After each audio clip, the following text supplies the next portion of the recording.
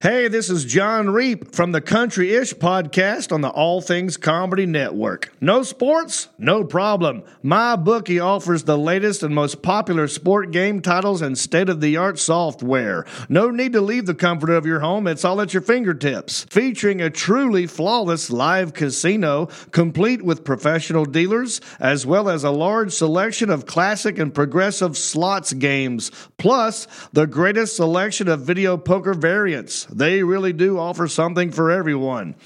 Take advantage of their daily promotions for the casino, which includes bonuses, cash backs, raffles, free chips, and free spins for you to increase your chances of winning every single day. Also, you can put your skills to the test in their latest free blackjack and slots tournaments, which includes a free $10K prize pool blackjack tournament. Stuck at home? Don't even sweat it. They got you covered. Join now and start winning big today.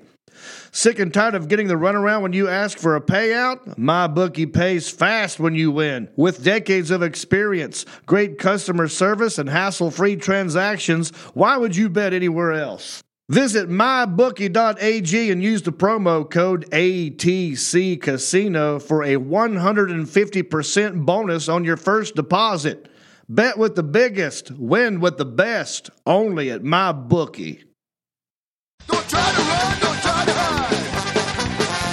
You steal your car without thinking twice. Stop the party, hide your shit. Felipe's in the house tonight. Whoa!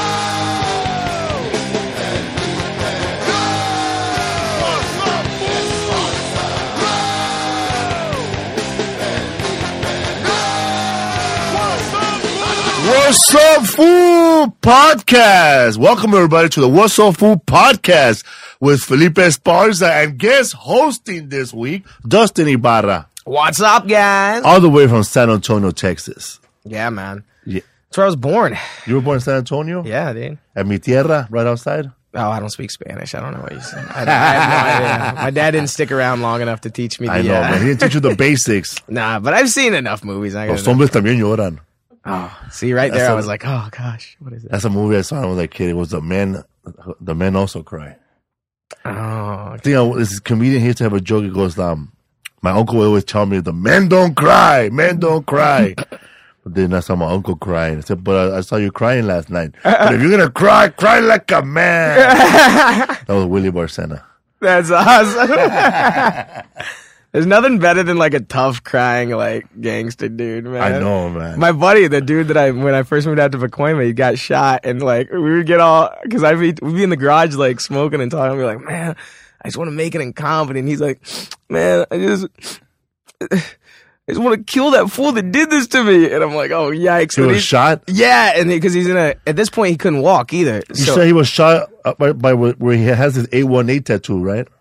No, he got one of the tattoos. It was a Food for Less, man. You should have him on at some point. He's got a good ass story, but he was a Food for Less and just like. Who was that Food for Less in the Valley or the one in LA? The one in Pacoima. Oh, in the Valley, yeah. Dude, every Food for Less now, I'm like scared, like, oh my God, some shit could pop off any moment right now. I know, man. That's when I did a joke where I say that, I know I'm not a tough guy, but I'm sure that I could beat up everyone who shops at Trader Joe's. I'll slap you at Whole Foods, but at Food for Less, I shut the hell up. Oh my God, dude. I don't mess around with the big four. They don't have aisles there. They have alleys. They do, man. You don't need a membership. They jump you in, eh? You don't know who works there, who doesn't work there. You don't know who works there, man. Like, as soon as you walk in there, the guy is selling bootleg movies. Yeah, and you don't know if it's part of the store or his own thing. You don't even know, man. Even the food stands are so close to the store, you don't even know where they're at. Oh man, when I was living in downtown LA on Whitmer and First Street or Third Street. I was living on Third Street and in the hood, bro, right there, right now, across the street from downtown. It's on Miguel Obregón High School.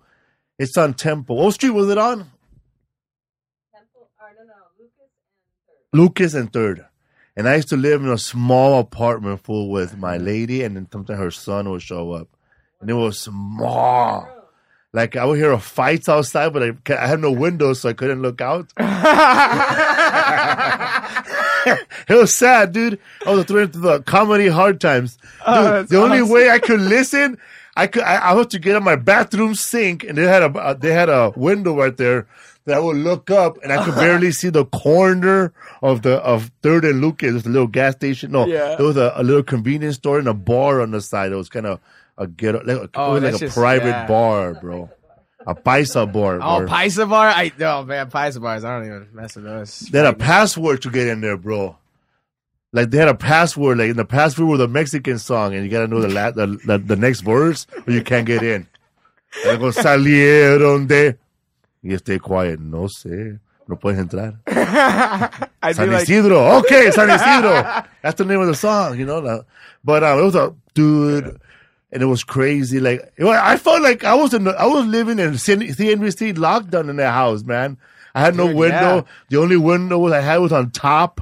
So I had to get on Damn. top of the sink and then look out the window, bro. it's like that movie Cloverfield Lane. You were like in a little bunker down there, a little doomsday prepper place, man. And I was stuck there one time because President Obama came to speak at the high school. Mm-hmm. So they closed off the whole block, and nobody can get out. You can walk out, but you can't drive out. Oh my god! So you're So- just stuck. Yeah, so my chick couldn't go to work. Oh man! See, if that were an episode of TV, like it'd be like Obama shows up to your apartment. He's like, "Hey, you mind if I crash here for a little bit?" You're like, "Oh man, Obama's here! This is insane." I saw her. I came out of my room one time, and I was like kind of hungover, and I looked up, opened my window, and I saw Harrison Ford. Nuh-uh. Yeah, they were filming What? a movie. That's what it's funny how when you're trying to be a stand-up comic or an artist or trying to be famous, things like that motivate you. Oh yeah, dude. Oh my god. Yes, just little things, man. I was in New York one time. I saw Morgan Freeman. I was like, I'm gonna It's make on. it. I'm gonna do this damn thing, man. Me too, man. I opened my curtains and I felt like a loser, right? And I looked up, I said, oh shit, is that fucking Indiana Jones in my house living in the fucking apartments of doom? Oh my god. That And had to motivate He was you. making a movie, man. I think it was called Sideways, the movie. I don't know the name of what movie it was. Or I don't know, man. But when I saw him, I said, it's on. Oh my god. He's this close. Yeah, that's I'm fate this right close there. to That's- fame. Exactly. It's practically knocking at my door. Harrison Ford. Hello, it's fame. You want to join us? You want to keep being a loser? I want to join you guys, Yeah, man. man. Because they used to film movies at my house, my neighborhood. I grew up in the projects, Pico Gardens, but there were a lot of projects.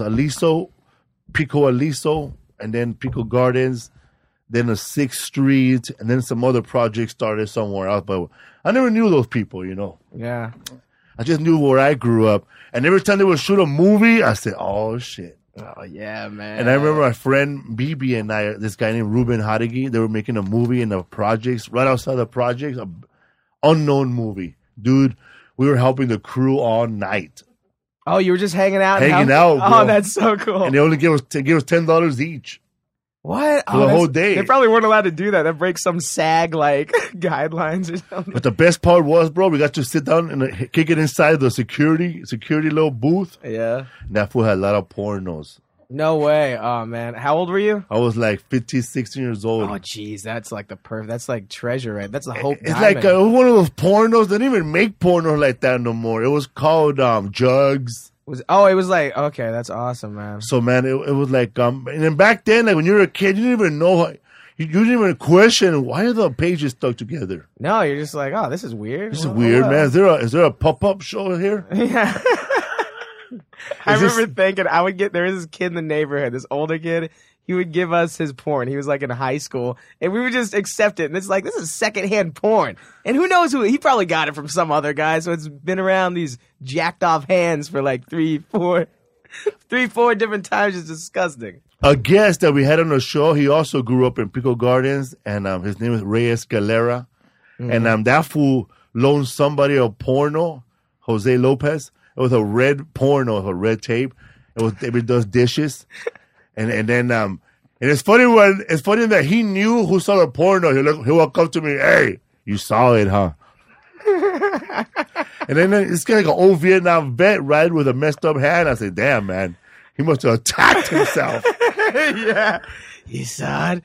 He saw it do the dishes. I feel bad for the people who never got to enjoy porn, or like people who just have to look at a poster. Yeah. That's sad. Yeah, that was me for a long time, man. I would look at the ZZZ. I had the ZZ Top cover. You remember that, man? With the 3 chicks on it. They were so hot, and that was like my little material for a while. You had to look, the ZZZ members. I mean, ZZZ. The ZZ Top members were there too. So that was a downside. I know, man. You woke up with paper cuts. Yeah, man. Like my mom's like, why do you keep listening to ZZ Top? Who's scratching you at night? Freddy Krueger or what? Yeah. Oh man, that's the worst. You ever been caught by a parent doing that, man? You know, it's sad, man, when your mom finally realizes that you are a pervert. Yeah. I never got caught that I per se. I didn't get caught. I know maybe I didn't get caught, or maybe kind of your mom ignores shit like that, because once you put it out in the air, now you're like this pervert. Oh, dude, I wish my mom was religious. She caught you, dude. This was the first day we got internet. The very first day, and I got to have the computer in my room, and she caught me looking at porn, and immediately she was like, Dustin, what are you doing? And I'm like, I'm sorry. And then she's like, meet me in the living room. And then we had to talk about it, and she's, that makes God upset, all this stuff, and I was like, oh my God, it's the worst ever. My mom caught me looking at like everybody else, I took a National Geographic home, but just to look at the photo, there was a lot of black ladies, and then the one with a disc on their lips. Oh yeah, and they were like watching them. And my mom, she was always getting. My mom looked at me like, "Te gustan las negras, cabrón?" I know enough of that. You like black chicks now? Now. It's a National Geographic. Maybe I'm trying to educate myself on the world, Ma. Listen, they never show like savage white women, man. Like, oh, I wish there was some little island out there. I would love to see like savage white chicks, showing their boobs, showing that blonde fur. Oh, you should go to a NASCAR I got race. to see what. Yeah, that happens all the time out there, man. You should go to Daytona. Oh my God, dude. That'd be insane. They should have a film crew down there in National Geographic. Daytona gone wild. This chick didn't even get to ride a motorcycle. All she did was get naked.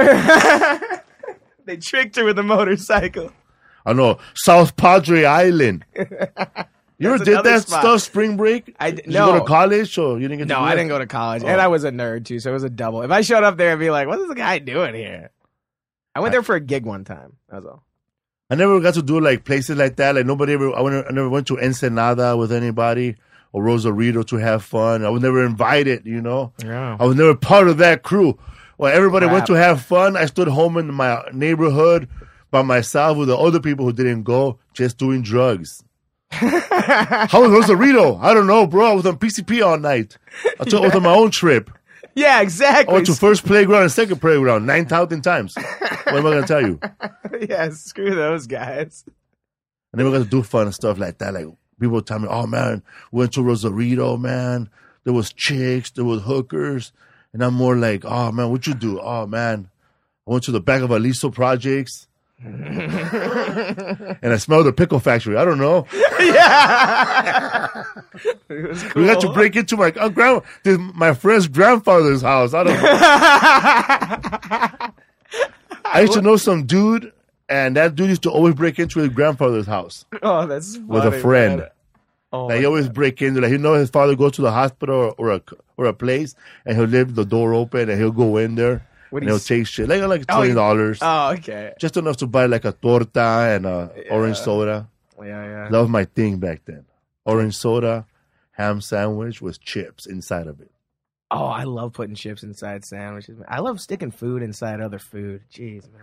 Me too, man. Like, I think if I would have had a restaurant, it'll be like Subway's, but instead of having like, you want extra pickles, I'll be like, you want Doritos, Lay's, or hot Cheetos on your sandwich. Yeah, dude, there should be a place like that. We know how you want it. It should be called Fatties or something like that. We know how you want it. It should be called Gordos. Gordos. That's Sir, what do you want, sir? Just think about it, fat ass. What do you want? I already know what you want just by looking at you. The restaurant should be called, what you want, you fat ass? What you want, fat ass? I love it. We should go on Shark Tank and be like, all right, listen. All right, here we go. Here's the idea. We have little graphs. You know, over 55% of America Loves is fat. Cheetos. Yeah. Loves butter. And doesn't give a shit about sugar. Now, imagine combining all those three aspects into one stand. What we Hold have on. here- Don't stop us yet. Yeah. I know where you think we're going. We're not going Yeah. there. Mark Cuban, sit down. Listen. Listen, man. We're thinking you could have this during one of your stands. Listen, man. Like today when I was driving, Lisa was driving. I was in the sidecar. And I saw now they got, the macaroni and cheese. Yeah. They got fried macaroni and cheese with Cheetos. They do. You know where they have them at, dude? Burger King. Yeah, you big motherfucker. Yeah, I do. Because it's so funny. What you want, fat ass? I went there. I know. They just hand me the macaroni. Oh, so I was going through so many pages, and I went through Fluffy's page. Check this out, bro. You thought crack was bad. What? Deep fried Big Mac. Oh, man. That's insane.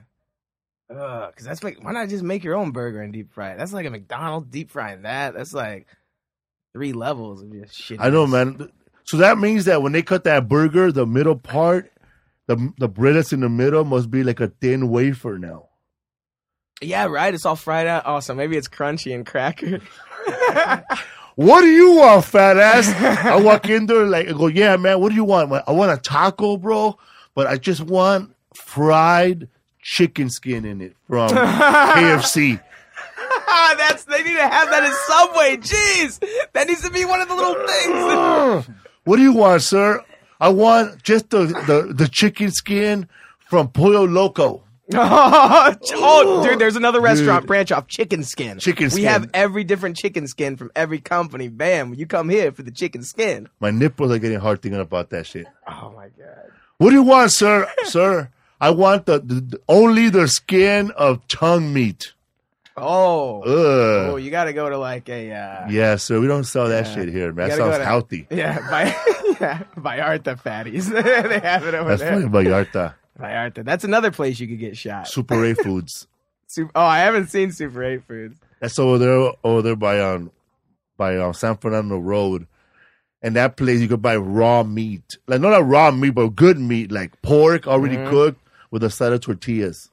Oh, like it's already cooked and everything. Yeah, and they I like places like the grocery stores that have the dual like. It's always hot in there, huh?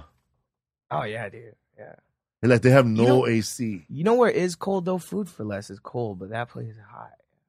Oh. As soon as you Vallarta. walk into Food for Less, you see like these giant sodas you never heard of, huh? Yeah, everything's in Spanish. It's like They got a 4-liter. 72-ounce Fanta. Yeah.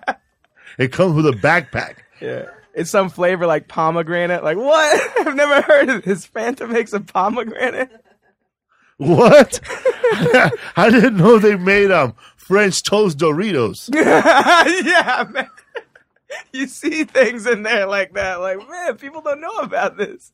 M&M candy bars. So I went to Boyle Heights 2 days ago. I went to the original snow cone factory on 3rd and Lorena. 3rd and Lorena is like the cutoff of East LA and Boyle Heights. It's like the border. People might say, that's not the border, but trust me, that's the border because once you get to across, they tell you, welcome to East LA. Oh. Dude, I can't believe it, man. Speaking of being fatter, they got fried Oreos there, 3 for $1. Oh, that is cheap right there. for I hate that I $1. know the price of fried Oreo to be like, oh, that's a good deal, Felipe.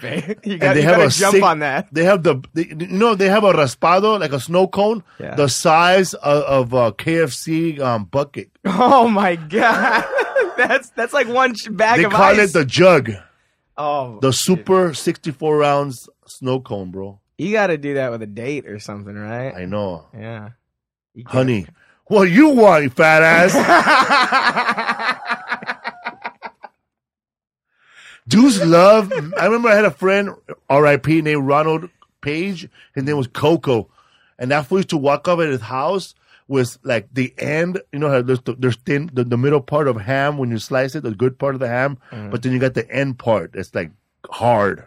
Yeah. He used to put mayonnaise over that and walk out eating that motherfucker. The hard part? Oh, gross. That is so disgusting. What you want, fat ass? Oh, man. I knew a kid in Texas who would bring his own chicken bones to school and they just suck the marrow out. Yeah. That's pretty gross. Damn, where are they from? I don't know. It's some weird part of Texas. Some hills have eyes type of shit, man. It's gross, yeah. Poor guy. I know, man. That sucks. He's probably just poor. We from New Orleans? Was he into that voodoo shit or what? No. Voodoo frightens me. I don't know what's more frightening, the voodoo or the ojo. They should have a fight. You know what frightens me? Huh. Scientology. Oh, that'll kill all three, man. That's the good thing about that religion is because I know that I'll never have enough money to make it to the top, so I'm never gonna join. No way. You would never have. The thing is, we would be like, if we could give them all our money, they'd probably send us a letter in the mail once a month and like a sticker or something like, here's your Scientology bumper sticker. I don't need gratification like that from a lot of people, man. I've been in a gang. Yeah, right? I know what it leads to. Man, they're probably listening right now. I know, right? Before the podcast even goes on, if there's someone, yeah. I know we're going to get a knock at the door. Sir, I heard you've been talking shit. No, man, we're clear, right? Yeah. What's up, fool? Dustin Ibarra right here, man. So, man, before we left the show last week, we told you guys that we had a meeting. We had a pitch meeting with 3 Yards, right? Yeah. How did you feel? I felt pretty good. I think some stuff's gonna change. Like I thought the dude seemed like pretty pumped about it. He's like, pumped, huh? Yeah. So we pitched a meeting. Peter and Bobby McCannon. No. Bobby McCannon. I always have a different name for him. Bobby McGee. I know. Bobby Womack. Bobby Womack. Bobby, don't come back. Oh man. Bobby Bowman. Bobby Bowman. And it's Bobby Bowman and Peter Murrieta. Peter Murrieta was the Prince of Waverly. Wizards of Waverly. Yeah. And the other guy was from My Name is Earl and his son in Philadelphia. And I think he rode for King of the Hill. Yeah. So we got those two guys and we went to the pitch meeting and they said they shared their stuff. We came in with our stuff and now the guy from 3 Yards gave us notes. So on the notes, we're going to get notes. So we're going to rewrite this pitch. So we got this guy with 3 Yards coming in and hopefully we're going to get our things together. And we're going to have another meeting and then hopefully go to ABC now. Yeah. And then they'll give us more notes. Yeah, and then more note. And then at the end, we'll both have shaved heads. And Yes. it'll be a show about brothers living in... We're going to wear suits for brothers. Yeah. I don't know, man. It's going to be like a transformation. Like, which one of us is going to be the one that they're going to have tell to lose weight and cut hair? Oh, man, it's going to be me. I can already tell. Because you're owning it so much. I'm like on the verge of owning it, but enough where they could be like, okay, listen, Dustin, you got to lose weight. Listen, I've been Dustin. told that before by my manager. I saw him one time. He was like, Dustin, you gained like 10 pounds. Like, that was the first thing he said. And I was like, what are you It's funny how talking managers, man, they can't get the 10 away from the 10. Everything's 10%. Oh, my God. That's so 10 pounds, you know. Where's my 10%? Where's my commission? 10. You couldn't lose 15 10. pounds there because you know you can't get 50%. Yeah. He gets a percentage of my weight loss. I wonder how many times they told people like they are really fucking fat. Listen, man, I'm pretty sure Barry Katz has told people that, you know, because he knows, listen, man, Barry Katz will tell you like this, listen, there's 10 fat motherfucking actors who are famous. Mm-hmm. These are the people you're going to go up against. And I'm saying, wow, okay, so, but it doesn't really matter because, you know, if they want you, they want you. Yeah.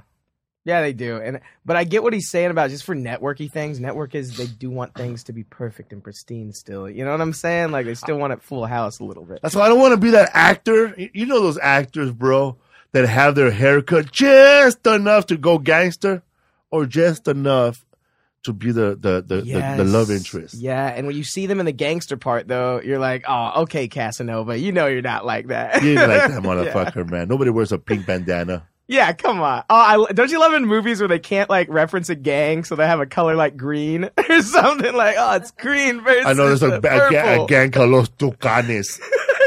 the Toucans. And then you're at home going, Los Tucanes. That's a fucking band, motherfucker. So that way they got to hire people like Juice or people who grew up in a neighborhood to tell them, nah, let this, homie. Yeah. Like, no. It's like this, dog. They would stab him like that, bro. They would have stabbed him sideways. The gangbanger consultant guy. Then people come out of prison and they kill your ass for giving away secrets. Oh. Yeah, that's you showed him how to stab people, you bastard. You bastard. That's not the way you sharpen a toothpaste or toothbrush. Oh, man. I got a couple of shout-outs here, man. I was going over I have a shout-out here from a guy named something Nieto. He left a message on iTunes this morning. Oh, right. Fuck you. We ever give you a shout-out, bro. Enough with the shout-outs. All right, man. We have upcoming shows. July 21st to the 23rd. I'll be in Corpus Christi, Texas at Mesquite Street Comedy Club. 3 shows are already sold out. Damn, that was fast. So hurry up. Get your tickets.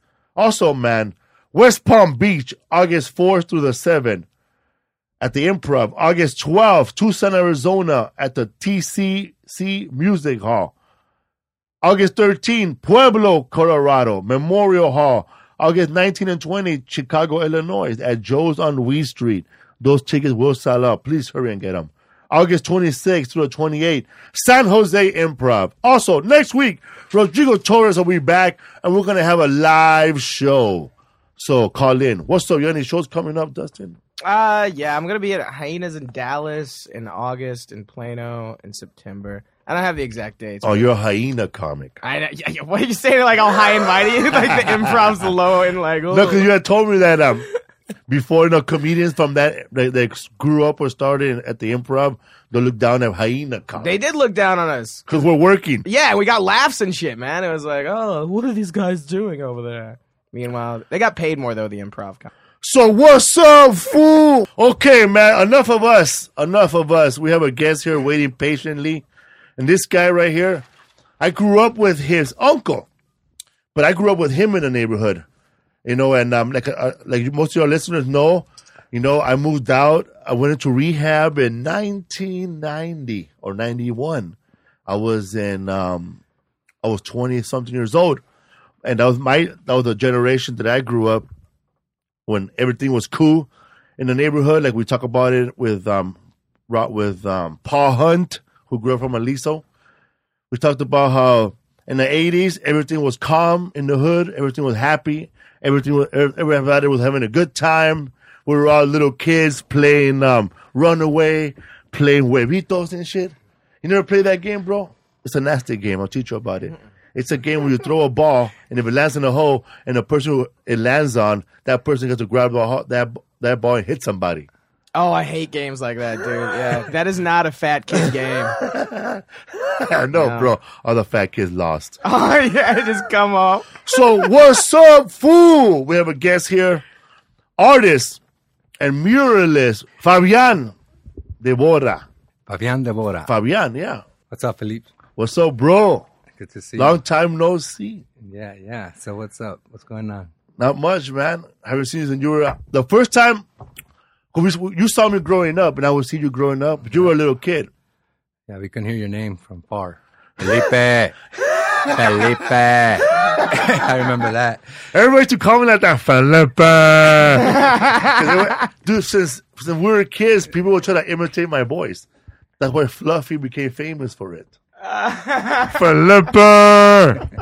Dude, I used to go to his was that your grandfather?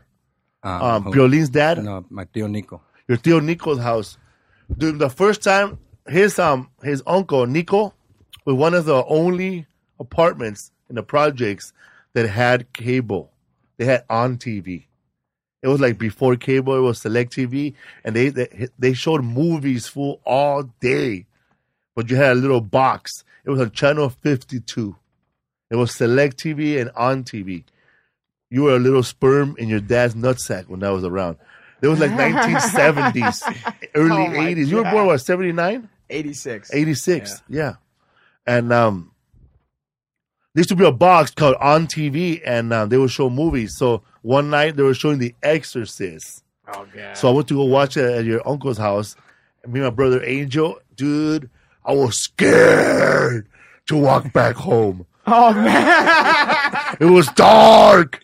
I was scared, bro. I was so man. fucking scared. All those demons out there. That his uncle had to walk me all the way. He walked me all the way to the Eno's house, and then I just walked the rest. What? Yeah, that's so funny. So what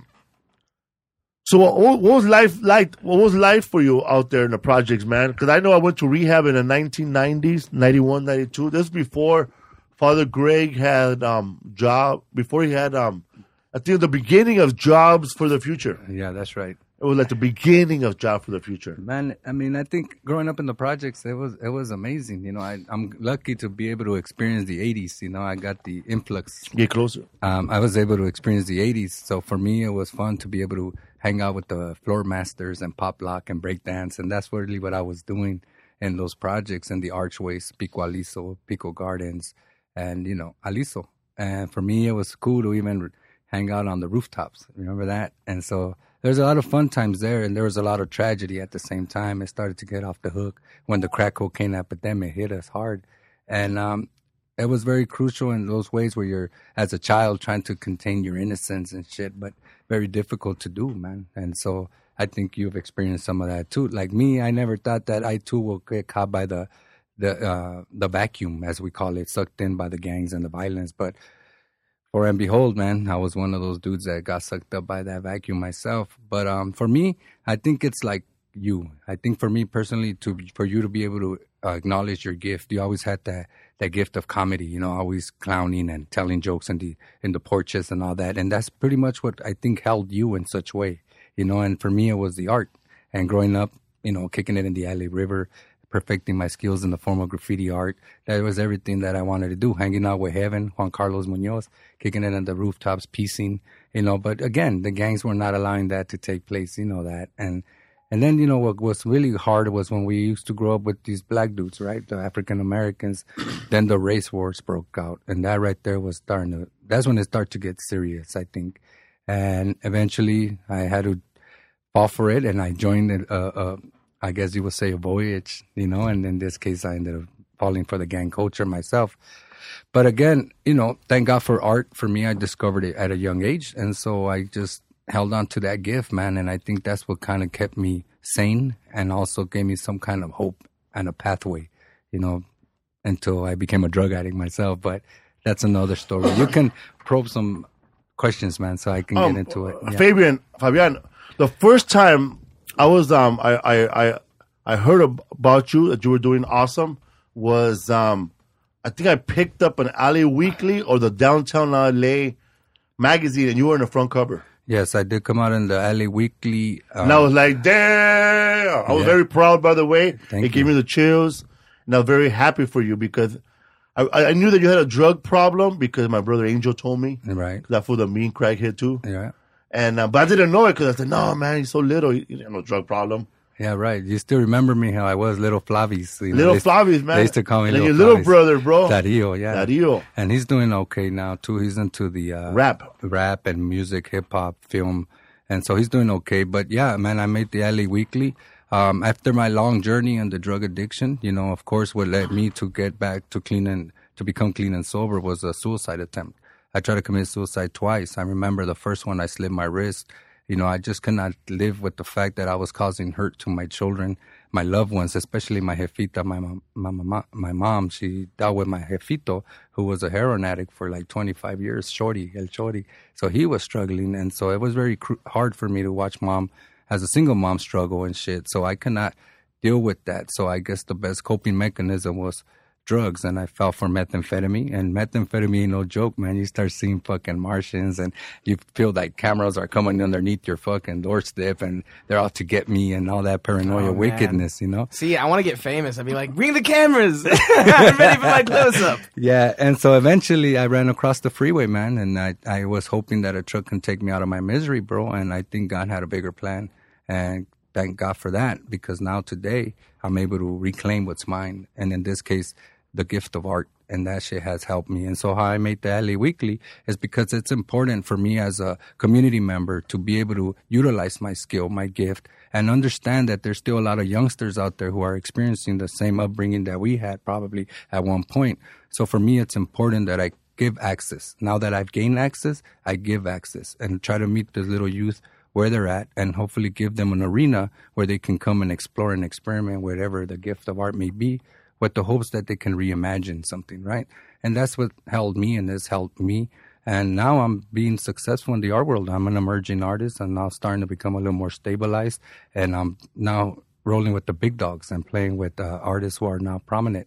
And so for me, that to me is big. It makes mama smile. And I knew that all those times that I was getting kicked out of Dolores Mission Catholic School for writing on the walls or not doing my schoolwork, and Hollenbach Junior High destroying the shit out of the school, and Roosevelt and Belvedere and Stevenson. I went through all those schools, so I used to bomb on all the desks and tag the whole hallways. I knew it was going to pay off one day and shit. The teachers couldn't see it, but I knew I did. What was your tagging name? Spade. Spade, that's right. One. Spade 1. Then you renamed me to Fabian Almost. Remember that? Yeah. I remember that shit. You call me Fabian Almost. Anyway, so yeah, man, that's where I'm at today, man. And I say in November, man, I'm going to be in an exhibit at the LA Louvre in Venice Beach, along with Gajin Fujita and Retna. And a couple other well-known artists. We're gonna have an exhibit opening in November at the LA Louvre. We'll be at the Tag Gallery as well in December, and that's in the West Side, right there at the Bergamon Station. So I'll have a solo show there. So now a lot of people from the West Side trying to make it to the East Side, and now we got the East Side trying to make it to the West Side. It's kind of confusing the shit out of me, but it's a trip. It's happening for me. It's like finally, I crossed that 4th Street. First Street and 6th Street Bridge to a bigger arena. And I think that's always the symbolism of those bridges have always been for me. And the East Side looking over to the big, skyrise downtown. And now I'm there, so I think that's symbolism for me. A lot of people growing up where we grew up, they never saw past the 101 North, huh? Yeah, it was very difficult. I tried to invite, I did a show with Father Greg Boyle one time at at the place. And I tried to invite some of the homies, and he goes, I told one of the guys, so where's the Laugh Factory? It's over there, bro. You guys get the 101 North. Fuck, I don't know shit about no 101 North.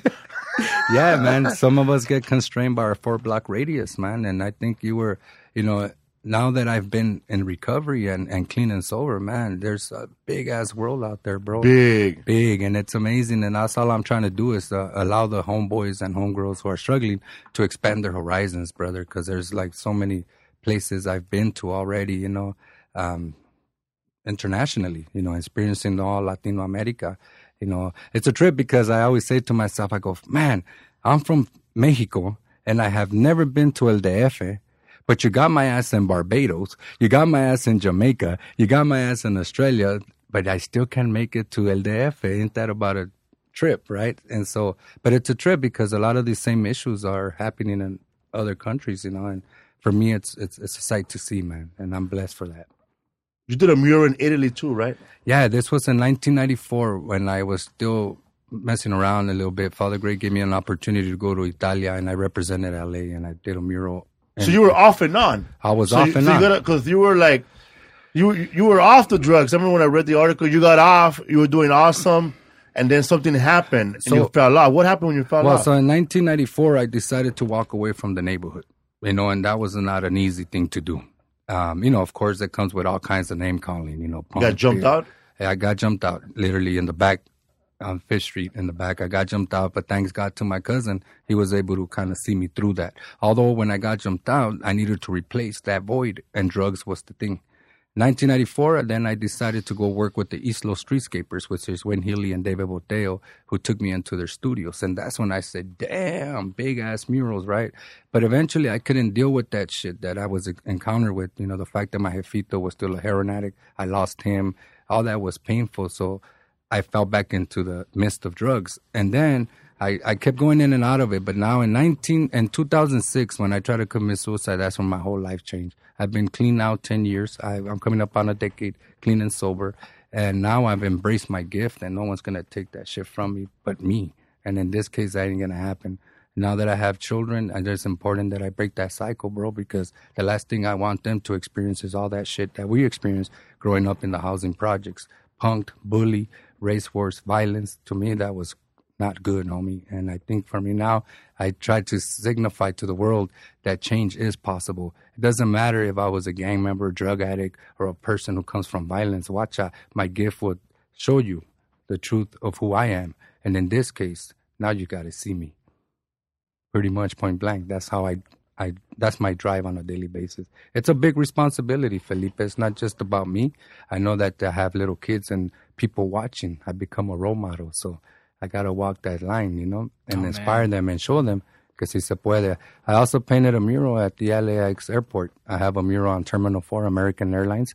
It's at Homeboy's Bakery and Diner, located in there in the ceiling. I seen it. Yeah, it's pretty cool, right? And, man. And currently, I'm working on a 98-foot wide mural on Whittier Boulevard in Bonnie Beach. And it's at a apartment complex. And this mural is going to be a sick one. I utilize my sister, Wendy, and her child as to represent La Reina de Los Angeles. So it's a very big mural. It's in this process. I'm there every Saturday and Sunday. If you want to bring me a cold ass thing of water, or if I want to bring some tacos, I'll be right there willing to receive, man. And where's that at right now? It's on Whittier Boulevard in Bonnie Beach and East LA, a little past the Indiana border, I guess Lorena border, yeah. Lorena, I keep messing up. You're right, it's Lorena. Sometimes I say Indiana. No, you said Lorena, I said Indiana. Yeah, It's all the same. It's in the east of the river. Anyways. Because depending on what street you're at. Do you ever put like hidden things in your murals? Yeah, it depends on the contractor and who I'm doing it for. It's almost like the same thing you probably guys experience. When you're creating art for like the city of Los Angeles, they want to sensitize what goes up on the wall. And to me, that's not an artist's point of view. You get me what I'm saying? You know what I would do? I would just show them the Little Mermaid cover that had the dick in the background. I'd be like, what do you call this? This is Disney. I can't put my little hidden thing in there, but they can put a dick on here. Yeah, I hear you. I've seen some of those subliminal messages on those cartoons, but it happens. Disney loves doing that, man. And the Lion King, whenever the leaves go out, they spell the word sex, those perverted animators. Man, I must be stupid. I missed all the subliminals. Are you serious? Dude, they're everywhere, man. Yeah. You were stuck on the red tape, remember? No, man. I'm the people that Disney looks out for, bro. The person who's going to wake up during a commercial. Mommy, buy me that. Yeah, man. So, Oh, man, imagine, bro, everywhere you went. Imagine if everywhere you went, everybody had the mind of Disney. Like, you walk out of the restroom, you take a shit, there's a merch table right there waiting. Oh, my God. Yeah. Did you? Yeah, little souvenirs from your shitting experience. Like, you walk out of here, there's somebody trying to sell your podcast shit. Yeah. I almost love that, too, about Disneyland, man. Universal Studios, as soon as you jump out of any ride, welcome, buy something. Mm-hmm. And I just look around. I'll wear the things. I'll play with a lightsaber, but I'll put it back. My dad would have put these blinders on me when I was a kid. I wouldn't ask for shit. Even though I never got it, but I would still ask. No pidas nada, cabrón. Algo. Your mom would ever tell you that? When we get there, don't ask for shit. Oh, yeah. You're telling me. Why don't you just tell me you're not going to buy shit? That way I won't ask. Yeah, just say we're fucking poor, Mom. Come on. Oh, man. So how bad was it for you, man? Because I know when I was out there, man, I had to go, bro. I had to get the fuck out of the projects. Because, man, I was like, I left before shit got really bad. I left when everybody was still getting along, There was no beefs. But I heard the beef got bad, huh? It really did get bad amongst everyone there, and it was drugs, right? It was too much money. I would think the money caused division, and amongst even people like us that grew up together. Now we're like really seeing eye to eye behind the barrio or the place you stand or what side of the projects you're at, and that was also tormenting, I would think, because here we are, people who grew up together, first playground, second playground, Aliso, playing football in Pecan Park, and now we can't see eye to eye, which just doesn't make any sense. But again, it got rough, and thank God at the time they broke down the projects. Remember that? And you were there when they broke it down? So my jefita, my mother had moved up to Gage and Cesar Chavez prior to the projects being broken up when they start tearing them down.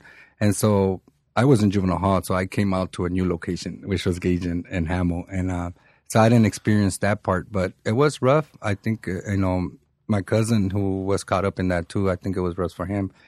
But thank God that we were able to see it through. Not a lot of the homeboys that we grew up with did. And I think that's why we're so much fortunate and blessed, Yeah, it's really tragic in LA, man. Like, just how many stories you hear from people that are okay, for example, that dude who I moved in with in Pacoima, he showed me his, yearbook from, middle school or something, or elementary. And he's like, all the pages, he's like, yeah, that fool got shot. That fool's dead. Everything. It's such a tragic story, man. It's like, oh my God, I can't believe this happened, dude. Right. I know, man. Like, if Fabian were to show you his little league photo, it'll be the same thing. Yeah, that's right. And there's some people there it's that sad, bro. Yeah, it's a trip, dude. I can't believe it. It's like, whoa, this was happening. When you look at the little league photo when you're a little kid, all you saw was that guy could pitch. Right. When you're a little kid, this guy could play baseball. Or like when I was a kid from the Aliso Village, Ruben Molina from East LA, with the best pitcher, the best player. This guy was like the Mexican Bo Jackson, bro. Mm-hmm. But now you grow up, I don't even know where he is. But to us, he's still a little legend. Right. Because you knew of that guy, right? Yeah, well, I've seen many, like the other guy, David, that used to play Isaiah, right? Isaiah, man, and he was a great football player and all that. And look, tragedy kicks in, and there was a lot of greats, a lot of individuals who had all this great, a great chance at opportunity, whatever that looks like. And but no, we got sucked up. How come it takes people like us, not us, people from the inner city, people who grew up in the projects or in bad neighborhoods or in trailer parks? How come it takes us so long to realize what we're good at? I guess because of all the trauma. I think trauma is one of them, and what we've been told.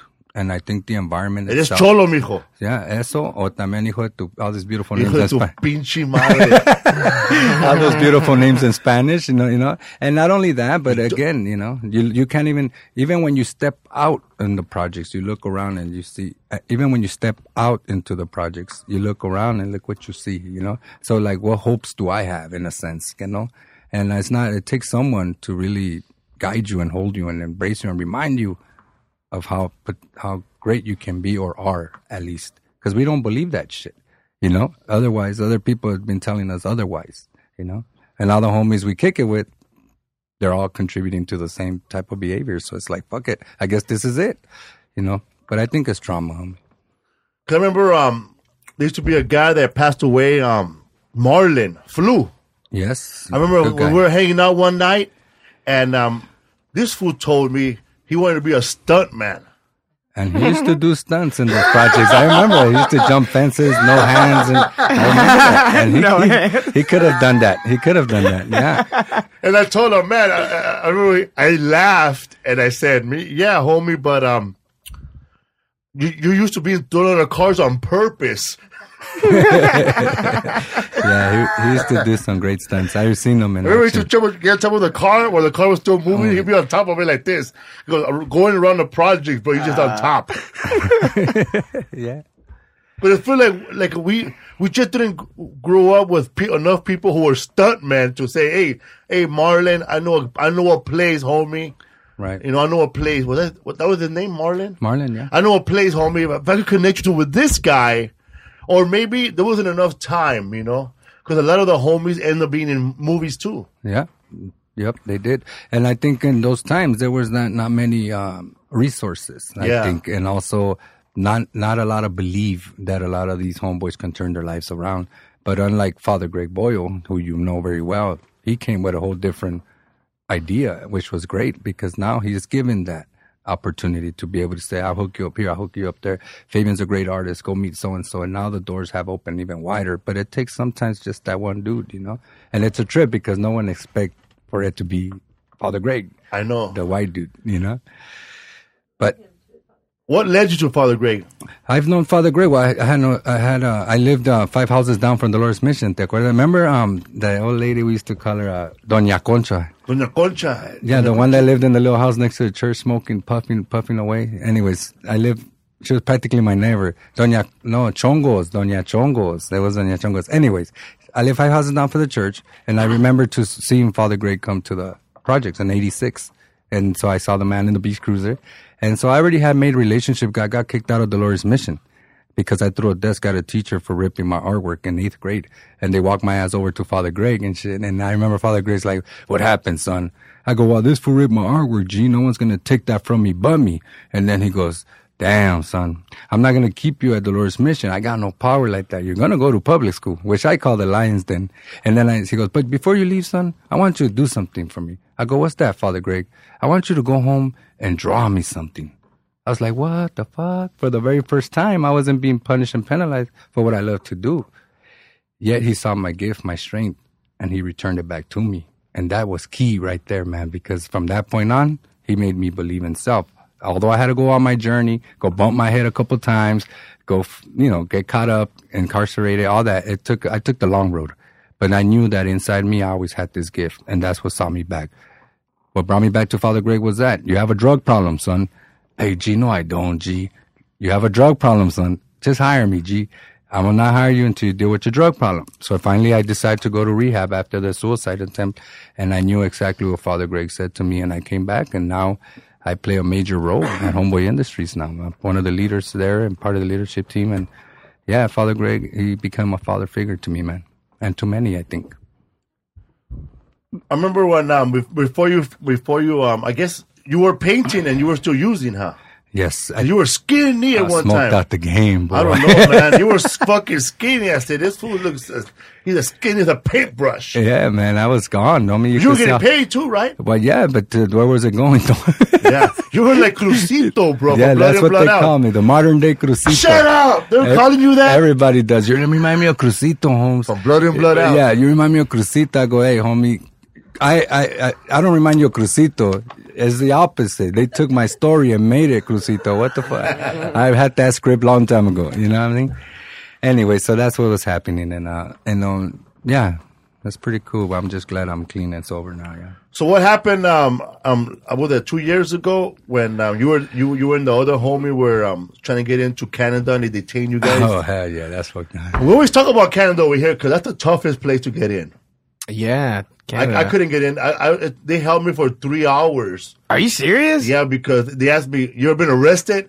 You know. To me, being arrested means you were charged and you did time. Right. So that's what I know. Being arrested is when they arrest you, they took you to jail. You went to court and they kept you. That's how what I mean when somebody asked me if I was arrested. Mm-hmm. So if somebody asks me, "You were arrested?" I always say no. Because I never went through the whole process. I was never charged. Yeah. You know, I was never indicted. Yeah. You know, I was nominated for an Oscar, but I didn't win. Yeah. So when they looked it up, and it was, man, they found that I was arrested for 1.5 ounces of crack. But I was released the next day. DA reject, baby. You know, but it still counts. Yeah, it's on the record, huh?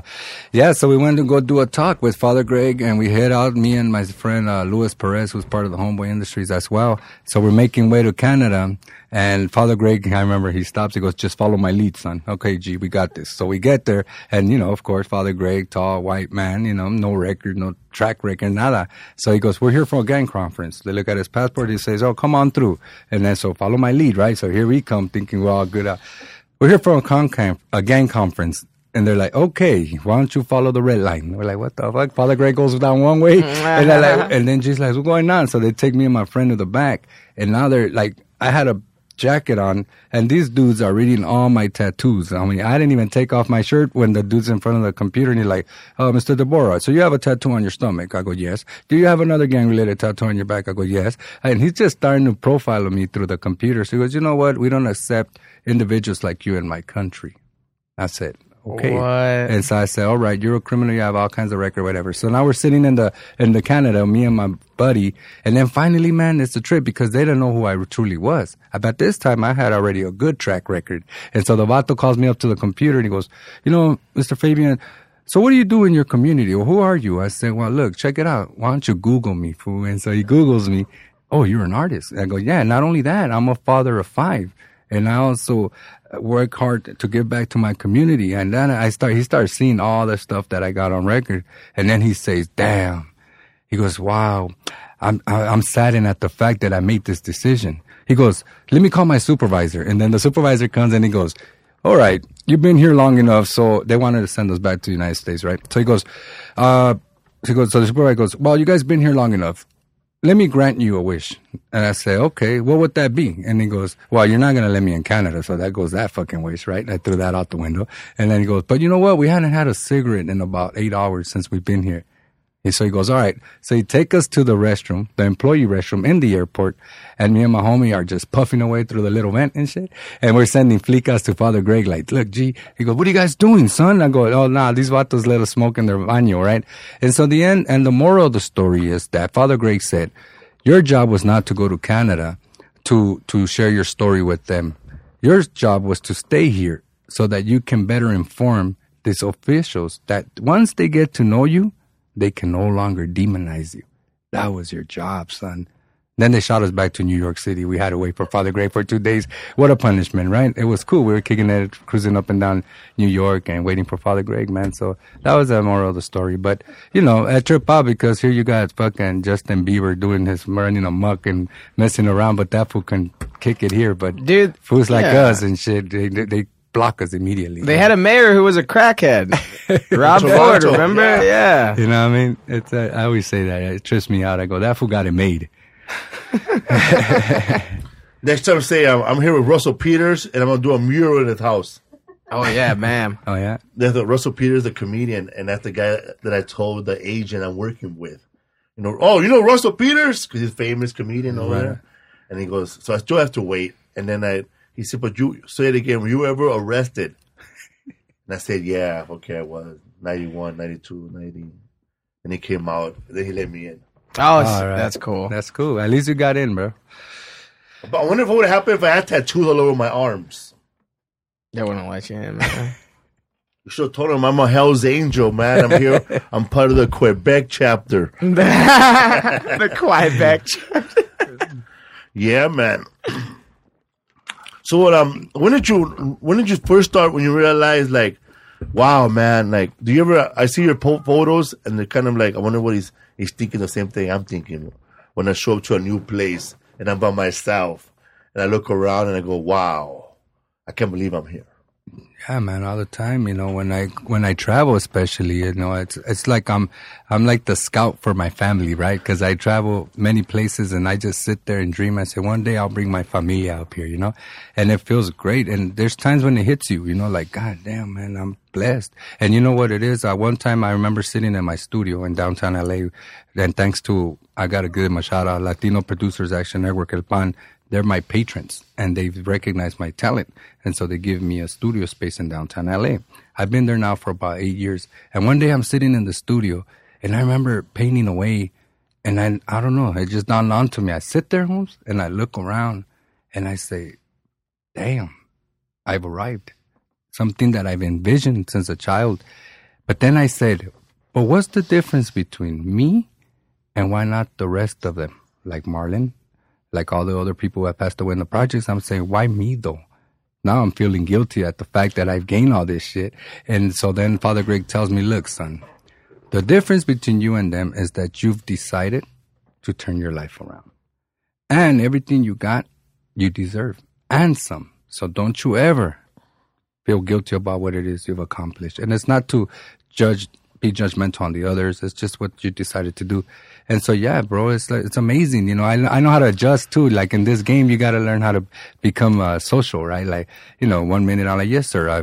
How can I help you? I will assist you in this best way that I can. And the conversations change. You put on all these different hats.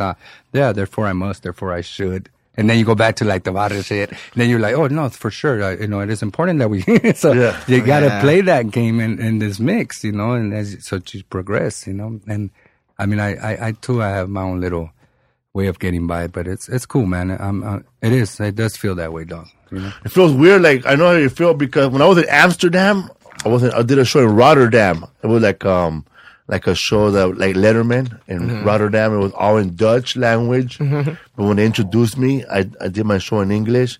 And right after the show, man, I went outside and I was by myself, you know, and I was like, I got really sad, bro. Like sad, like happy, like he said, but then the other part started cooking in. Why not my other friends? Why can't they do it? But I didn't have like But now I'm going to use what Father Greg told him because you decided to change. 'Cause I was up there, man. I remember I started like going, get all sad. Then I was like, started like weeping slowly. Then I just said, fuck this, eh? I went to go get fucked up right away instead of like enjoying the moment, you know. I felt like I had the mentality that I have to destroy myself. Mm-hmm. You know, it's weird how I went from this happy high, you deserve to be here, you know. Then I just started thinking about sad stuff. Then I started to like, I started like getting sad, and I pretty much wrecked myself that night. How was the show? I killed it, bro. Oh, okay. It was awesome. I was all high. But the next day, I woke up feeling like shit, bro. And I felt like, and I was always confused with, I should feel like shit more often. That's the way my life is. I shouldn't be happy. You ever felt that way? Yeah, well, like you would accept sadness better than you do happiness. Because that's the tricky part. Because that's what we get so accustomed to. But no, it has to be the opposite shit. We do deserve what we got coming in this way, you know, on the positive side. And it happens. And that's where you got to be careful because we tend to sabotage ourselves because those thoughts come. Why is that? Do you ever sabotage yourself after a good time? Not anymore, and thank God. But in 94? Oh, yeah. Well, that's why I kept falling and trembling. You got this. And I used to work for 7-Level Animation Company, bro. And ever since I was a kid, because of these cartoons, and not because of the subliminal messages and shit, I just love the cartoons, you know what I'm saying? Popeye and Tom and Jerry and things in that way. And I said, one day I'm going to draw some of these cartoons. And guess what? I got an opportunity to work for 7-Level Animation Company. And now I'm working in the animation field. And I was making $800 a week, you know, and that time it was like the 90s, so that was good pay, you know. And I'm doing stuff. Yeah, I was working, and guess what? I just didn't feel that I deserved this, and I went back out. I would come drunk. At one point, they gave me so many chances, but I would drink the pisto. They'll have the lunchroom, so I'll go to the lunchroom, get the Budweiser, drink it in the baño, smash the can, hide it underneath the toilet paper, and then go back to my drawing table. And finally, they caught up. They say, excuse me, are you drinking all the beer in the lunchroom? I said, no. Well, it seems to me like you are. I think you are. So then eventually they fired me, and that's what happens, bro. Like right there, that could have been it for me. It would have been like my entry point to a big, better place. But again, maybe that was the taste and the glimpse of it, so that when it does happen, I can embrace it. You know what I mean? I would have been like, dude, I'm drawing Tom and Jerry all day. Let me drink. Jeez, come on, chill out. Yeah, what, you guys don't drink? Yeah, so I lost that great opportunity, and I was kicking myself in the ass. And guess what? How do we deal with it? Go back out and smoke another fat-ass P-Dog at the time. And P-Dog? Yeah, well, that was Primo. Oh, okay. Marijuana was sprinkled with crack on top. Oh, okay. P-Dog. I was like, Sonic, yes. Yeah, man, but pretty addicting too. The many opportunities that I threw I just threw away because of that. I didn't feel deserving enough. But today, man, I'm grateful for my resiliency and that I'm a stronger individual. And now I'm looking and seeking for more opportunities. I feel lucky now, man. You're talking, man, because now I'm thinking about like times when I've heard people say about people I know or people I don't know, that fool has so many opportunities and he keeps fucking them up. What the fuck is wrong with him? And then, what the fuck? This guy had this. He fucked it all up again. Then I'm thinking to myself, wait. I'm that guy. Yeah. No, you haven't fucked anything up though, too. Like, no, I used to. I heard you did. Yeah. I think you've told me you did. Yeah. And sometimes those things had to happen, man, so that we can really embrace what we got today. You know, we never know, right? And I fucked a lot of things up all the time. And my mom, ay, Fabian, ay, mi hijo, all those beautiful names in Spanish, but constant. But now it's like, shit, I'd be down if I fuck something up, you know? Period. Man, like, especially to the people like who didn't grow up in our neighborhood, or there's people here. We have listeners in Ireland. Man, there were a lot of shootings at night. Big time. More than when we were little kids, huh? Yeah, it felt like little Kuwait to me, man. We had AK-47s, M1s, 380 Uzis. I mean, these were high artillery, as if some kind of helicopter came and dumped those artilleries in the projects. And I'm talking about bullets that were pierced through the blocks of the housing projects where families had to put their kids in the shower tubs to sleep at night because they knew what was coming. That's how crucial it was. One time I'm walking down first playground with my cousin Alfredo, Alfred, Chava, and anyway, so my cousin Alfred, we're walking all cool, with our little lollipop and stuff. I was still a kid, and all of a sudden you see a gang of black dudes coming in. And big ass rifles, and we start to run. And I had remember the old ass Chinese shoes they used to wear, all slippery and sliding. Yeah. I'm trying to run to my tianita's house and moonwalk out of there. Yeah, remember that? And once I got it, right when we made it into the door of my tianita, you just hear it all lit off, man. Like, baby, like Kuwait, man. It was crazy. It was rough. It was like nonstop. Holding the rifles all sideways like in movies and shit. Yeah, man. And you're just waiting for the next day to see who made it and who did not make it. Because that's when the news comes up. Man. Like, everybody cool. And then you hear the news and it's like, damn, Speaking of, man, a drunk driver ran over some people where I grew up the other night. Oh, yeah, it just happened, yeah. Did you know that? I just saw that. I didn't know anybody, but I heard it just happened on right down 4th and Clemens. 4th and Clemens. This drunk driver, she run over a bunch of people eating tacos. God, is there one place to be safe? You know what I'm saying? Like one place where shit will not pop off now. And I always thought the taco truck was the safest place. I know. That's where you go whenever it's like, That's crazy. Meet me at the taco truck. That's our family's doomsday prepping plan. I know, man. The taco truck, man. That's funny, man. There used to be a comedian that he said he was so loaded that he thought he was ordering tacos from a truck, but it was a SWAT van.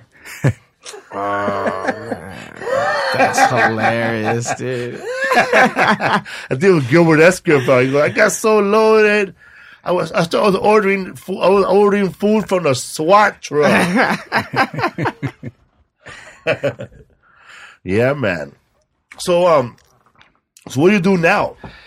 So now, I decided when I came back to Homeboy Industries, I decided to go back to school, and I went back to school and I became a state certified drug counselor by the Board of California. So today I am the director of substance abuse services and programming within Homeboy. I'm also part of the Arts for Incarcerated Youth Network, which means that we go into the camps, Camp Rocky, Camp Scudder, and different camps, and we do art workshops with the youth in the camps, paint murals, etc. And I'm also doing my own craft, which is my own art, and just taking care of my family, man. Being a father, you know what I mean? Trying to replace what was missing in my life. And now I've done many great things, and I'm just right there, man. I'm right there, and I'm always experimenting, exploring. How can I crack this shit wide open? Because I'm just scratching it. I'm right there. I can see it, just like you say. I feel it, I see it, and I taste it. I just need to grab it once and for all. And that's where I'm at right now. And so always finding different, subject matters, right? And where's the best subject matter? I don't need a sketchbook. My sketchbook is Boyle Heights. All I got to do is drive from 4th Street to Lorena and go around all those little areas, and I see the mama and the bus stop with her daughter and an elote. That's an image, right? I see the jefita dragging her bags. That, to me, that's an image. So that's where I get my subject matter from, Boyle Heights and my surroundings and the people. And constantly, that's what I do. And I still go to the LA River, and I sit there because to me, that's my sacred haven. So I go in through the little tunnel, sit there, and I let the thoughts come. And that's how my images come to light, Where did you make your first mural? On 1st Street? My first mural ever was on First and at the Clinica. It was a clinic there. Now it's no longer in existence. They ran the train through Boyle Heights, but there was a first mural in the clinic, one at Dolores Mission. The clinic right next to the store. Yeah, remember that? That was Father Greg Boyle. The one on First and Utah. Yeah. Yeah, I did the mural there, and they broke that building down. But I've painted some murals, and I've been fortunate to work with some major artists that have guided me, in the art world in such a way. I'm a self-taught artist. Like, I've never went to school and got a formal education. I was working at Otis for about 5 years, Otis College of Design, where we come in and talk about identity, culture, religion, and gender. A lot of these kids, privileged kids, no disrespect, but they're privileged, who come there and get all this, they pay some high money, man, to be part of these schools. I used to get so upset with them, bro. I used to be a liaison. And when I was there, I used to tell them, I said, dude, You know what homies out there where I come from will pay to be in your seat right now?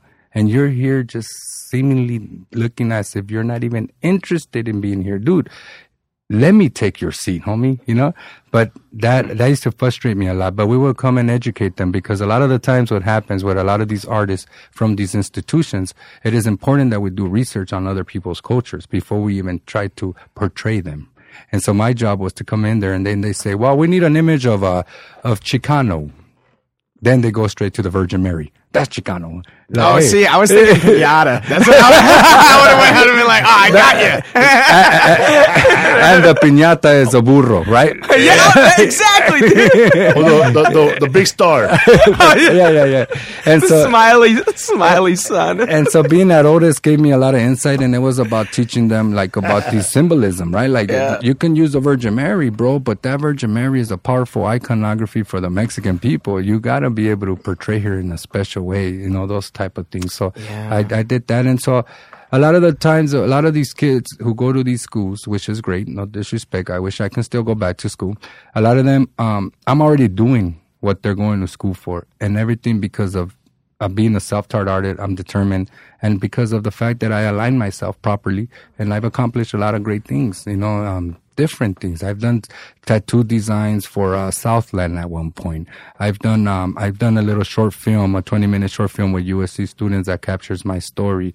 I've done many things. There's countless. I have a long-ass track record of a lot of the great things that I've accomplished and created. I even did some designs for the movie, that movie that just came out of those kids up north. ¿Cómo se llamaba?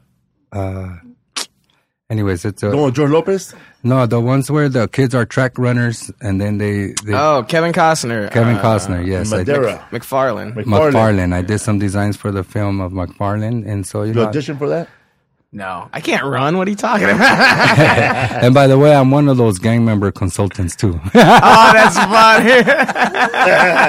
Where they come in and you don't want to put that tattoo, Holmes. You don't even know what it means, dog. Doesn't that ruin a scene in a movie whenever you're seeing like these gangbangers and you're like, that guy's an actor and he's not, his head's not even shaved. So what's going on here, You man? see that cholo right there, man? This boy has fucking Popeye hooks tattoos. Anchors. He's the anchor, bro. This motherfucker looks more like a longshoreman. He's got a little cigarette on. There's a pirate flag in his arm. Yeah. We need crazy. a gangster. So yeah, man, and a lot of good things are happening in my life, man. That's awesome. That's awesome that you're giving back to the community, man. Yeah, it's important. It seems like you had kind of a tragic story there, but it all, it helps out other people. I didn't really get how much things like that matter until I moved to Pacoima, and I heard my buddy's story and like just learned about his family, learned about everything, and like, oh yeah, that's pretty important. The churches reaching out and stuff. Because whenever I grew up in this place in Texas, it wasn't like crazy at all. You know what I'm saying? So I didn't know my dad, so I had a big brother. I was in the Big Brother program, so I had a big brother. And it was still like, this is like, I would rather be playing my video games. That was funny, man. People in my neighborhood were in a Big Brother program, and they had Big Brothers. That's insane, dude. It's like, hey, we're gonna get a volunteer guy to play with you because your older brother's sniffing glue. Yeah. But that's so important, man. I didn't realize until you see these areas and you're like, God, that's important. The community helping out, the kids, the youth. Yeah. Yeah, there's a lot of kids out there who are still being impacted and don't have the proper guidance, man. That's what my buddy does now. Cause he's he found after he got shot, he's like, I think I'm going to turn over a new leaf. Mm-hmm. So he does the youth ministries and stuff. How do you feel about the changes in Boyle Heights? Change for who's better. I know, right? So yeah, man, it's a trip because Boyle Heights they're starting to be changed before my eyes, and on the one hand, it's the only thing that I stress about the gentrification, if that's what you call it. But the only thing I stress about is that please don't come and remove mom and pops. They've been working hard. That's their blood, sweat, and tears.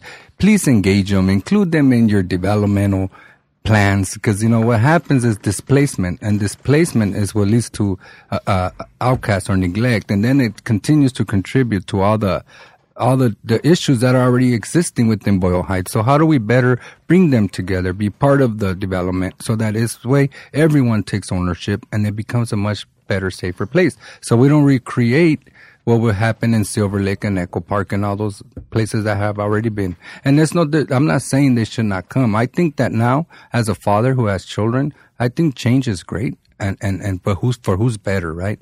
Because I do want my kids to walk around a safer environment. I want them to go to Mariachi Plaza and not have to worry about looking over their shoulders and so on and so forth.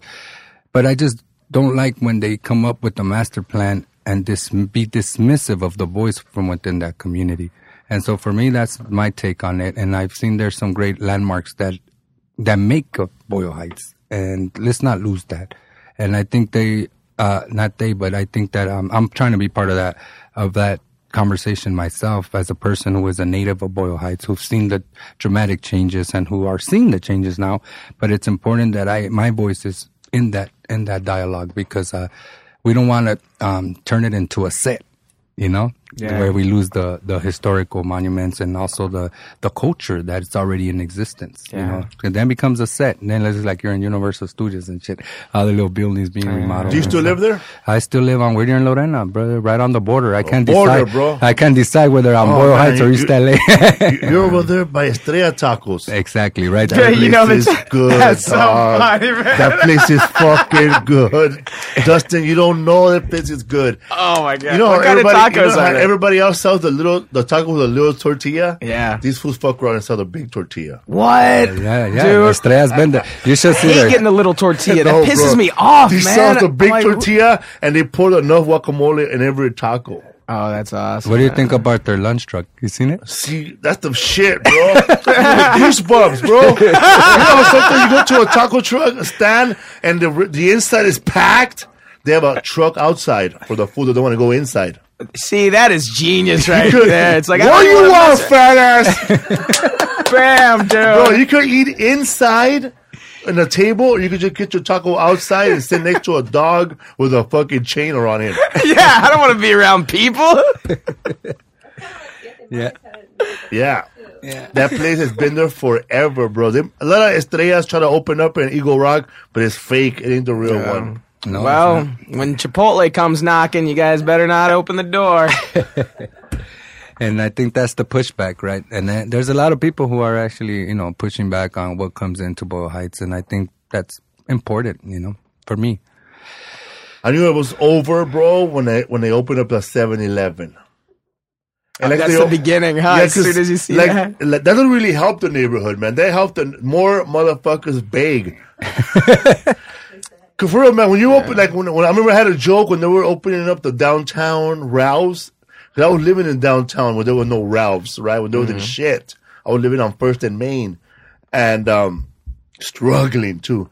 And they opened up that Ralph's, and I remember I had a joke. I said, "Yeah, man, they're opening up a new Ralph's in downtown. Yeah, man, they were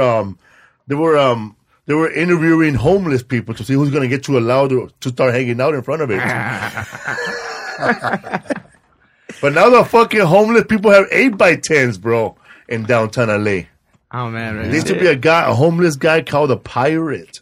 Oh, yeah. Remember that fool? He passed away. Ricky the Pirate, bro. Yeah. Oh, that's And that sad. fool I took photos of him, and I printed photos from him, and he was selling them. Yeah. Just of him? Like, Yeah. oh, Yeah. that's pretty cool, man. Like, he's like a landmark of the town. He was like a mascot up and down downtown LA right there doing the R Walk and stuff. Uh-huh. Yeah, you see him selling his pictures and stuff. Did you have your stuff at the Art Walk too? I did initially, but the truth is, for me personally, when I started the R Walk, it was right at its primes when it first kicked off. So it was a place to be. Now it's got diluted. Now it's a lot of looky-loose. I'd rather just kick back and keep painting in my studio. That's when Esteban Orial. Yes, the And- photographer. Yeah. When I was talking to him one time when he still had his shop on 6th Street, he was telling me too that man, nobody wants to pay no more. Yeah. They want free shit. Mm-hmm. They want other jobs to be done for free. They want free Photoshops, and I think that was when he was working on that Robert De Niro movie Okay. for that movie he did. Yeah. It's crazy, man. It's very competitive, but that's why you got to keep experimenting now. What do you got? What's new? Right? Yeah. What, trying to You explore. ever done a show painting for somebody and they didn't pay you? No, I keep them. I don't give a shit. Yeah, no, never that. I think How you gonna tear down a building? I think it's important to get paid first, right? and then just to initiate the See, contract. it's different in comedy. Yeah, I was gonna say we're dumb. Dustin, you ever done a gig, bro, where it was good and you didn't get paid and you get mad? It's fucked up. Oh yeah, dude. Or it's like less pay, and it could be like $20 off, and it's like, man, I know you got this $20. Like, what are you trying to do? You trying to just skim a little off the top? What's going on, man? Shit, I've taken promoters to the fucking ATM, man. Oh, I followed a dude one time because he told me, he's like, oh man, so I'll meet you tomorrow. I'll give you the check. I'm like, well, let's just go now. it was in South Texas. He was like, what? You don't trust me? I'm like, Nah, I trust don't. you. I just want to get it tonight. Come on. I've gotten paid short in money, and the guy wrote a check and he predated it to next year. Oh God. What? Do you even? I was mad. That's why I don't sign contracts stone no more. Oh yeah, man. But Fool. just wait, man. This fool was saying, 2017. I was like, he was rolling up weed on this side, and the other guy was on that side. Then I got the money. Okay, the money was short too, but the check, it was like December, right? December of 2012, right? When I did the gig, was in December. This motherfucker wrote the check for January of 2015. 2013, so I couldn't catch my check till next year.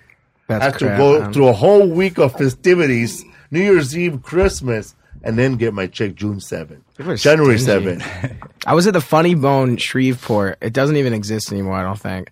But when I first worked there, I featured, and the guy paid me like $400 at the end of the week, and I was like, oh, hey man, that was $500, and he's like, can't blame me for trying. And I'm like, oh, you dick, man. And I was like 18 or 17. Like, I was a kid just trying to, like, do some comedy. He's like, can't blame me for trying.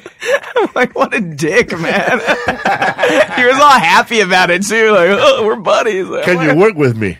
yeah, right? Like, dick. How about you, man? You got a lot of friends, homies that go, hey, man, do me a little art for me, homie. All the time, man, and I do make it happen. You know, it all depends on who it is. You know, but there is some people that I know that at times cannot afford one of those fancy paintings that are expensive, but I still go out of my way to show them the homie love, you know, because I know that the art is just the symbolism, but what it's going to do for them and who they're going to give that gift to is what's important to me, ¿me entiendes? And so sometimes you got to sacrifice and give a little bit of self, and, you know, I bring smiles, you know. How about, come on, Fabian, let's collaborate, homie, on a shirt. Yeah. Start merchandising. You gonna get that from somebody? Yeah, my brother, actually, Darío. And so, but that was easy because he's my brother, so we keep it in the family, ¿me entiendes? So my brother's taking off with my clothing line too. You know, What's your clothing line? It's called Ill Kids Street. Oh, Ill Kids. That's my brother's. But then your Fabian- cousin's son was wearing that. Yeah. I didn't know that was you. Yeah, that was my brother's I clothing thought it was line. a skating line. No, Ill Kids Streetwear. That's my brother's, and but I give him all my arte, so to enhance his abilities, you know. So yeah, keep it in the family. Gotta get me a hat. You did?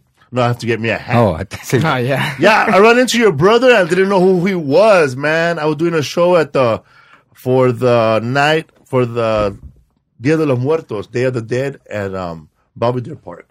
Okay, yeah. Your brother was rapping on that show, and I said, "Oh man," he came up to me all happy, and "Oh man, I haven't seen you since you were little. I don't know who you are, but I know he said his name. Oh shit, you grown, man. you grown man. You have tattoos and shit. Oh, that's weird whenever you see a little kid and then they turn to a man. You're like, what? Oh, man, I haven't been here in like 2 years.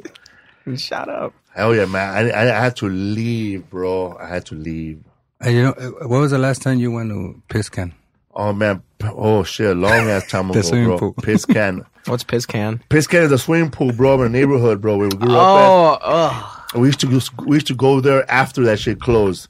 Because there used to be this guy from East LA, the Cortez brothers. And they used to have boat cutters. Yeah. Hector Cortez, Aldo Cortez, Robert Cortez, and the sister. They're crazy, bro. There was I don't want to bang on them, but those are like cheros of the other side. Yeah. Did you go swimming? Tell our audience about swimming at Pecan Pool at night, which was piss can because of a lot of pee in there. Yeah, we jumped the gates. It was easy. Jumped the gates until the little gremlins used to come, the little green park rangers. Remember Yeah. the little ranflitas they had? Ah, little Until they- gremlins. Yeah, they were old school little cars trying to get us out of there. But yeah, of course. I live right across the street from Pecan, so it was easy for me to skip and hop into the pool. Yeah, I did that a couple of times. Yeah. I remember in the projects, man, like I was like It's like you become you're either going to have a bachelor, a master's, or a doctorate on street mentality. And everybody who had a doctor's degree in street mentality, they always the people that stood out the longest at night. Like they'll tell you stuff like, "Oh man, the cops are gonna come now, homie. Go back inside and go back outside at 3 o'clock in the morning because the housing gets off at 2." Yeah, they had the schedules. Yeah. Or it takes about 7 minutes from the Hollenbeck police station come down to the project, so you got about a 7-minute window. Unless the helicopter's there before you. Yeah, they got schedules down, man. Crazy. It's crazy, man. Like we knew exactly when the helicopter was gonna get there, what time the police gets off, how long it takes for to get a call, and we knew if there was a cop on the other side, he's gonna be detained. So that would take 10 minutes. We got 10 minutes to get this fucked up ass car out of here. Or at the same time, we also knew who was on watch at the time. So we used to say, "Oh no, today's Monday, Tuesday. Oh no, she's not on watch today, dog." You know what I mean? Like, Yeah, it's they Officer knew what so-and-so. cop was on watch and what wasn't. And you know which ones were cool, which ones were lame. Yeah. Like which one was just brush off. Oh man, dude, were you there? This is the last time that I really I was already clean. But I went to go hang out in the projects because I was staying at home. I don't know why I was at home that night. And I went outside and there was a fucking block party. Oh yeah. Over there on the second by where George Wallo used to live. At the in Pico side. It was a big block party, full big. There was gangs from everywhere. Temple right. Street. Everyone came down. Yeah. Everyone came down. And there was LAPDs walking. Put it this way, man. The LAPD needed escort in this party. Oh, dang. They had 2 guys walking them around. And remember the cop said, "Though I walk through the shadow of death." That's what the cop said when he was being led by one of the homies. And he said, that was his last word when he walked into the circle. "Though I walk through the shadow of death." Damn. I don't know if you were there. Yes. I always remember there, man. I was there, man, and I had to leave because shit got crazy. Somebody's girlfriend showed up, and this guy got so mad his girlfriend showed up, he fucking dumped her whole head in the mud. He dunked her head in the mud. And I was like, oh shit. This motherfucker did this shit in front of the cops. And I said, "I'm out of here, man. This kid's grown."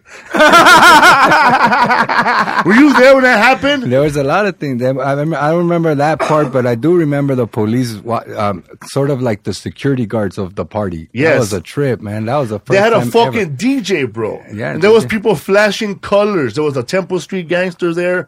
All these other fools from another gang, and they were all dancing, having a good time. And yeah, man. I realized that I was the only one there with long hair. Oh, man. You should have said something. You should have grabbed the mic and been like, "Hey, guys, we're all here hanging out. Why can't we do this every day?"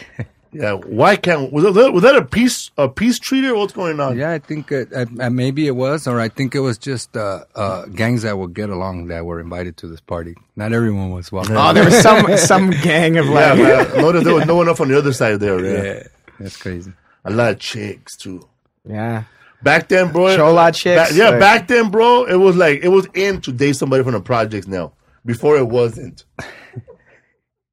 That was sad, man. Back then, I was trying to clean up and shit, and then I have girls drop me off, and 10 motherfuckers will run to the car. Oh, it's just bad, man. I should get dropped off on fucking 4th and Boyle. I had to run down. You know how sad that was to date people back then? This chick would drop me off on 4th and Boyle. Are you going to be safe? Now I'm just going to run down. Oh, man. I don't want to get fucking chased by 3rd Street or somebody over here.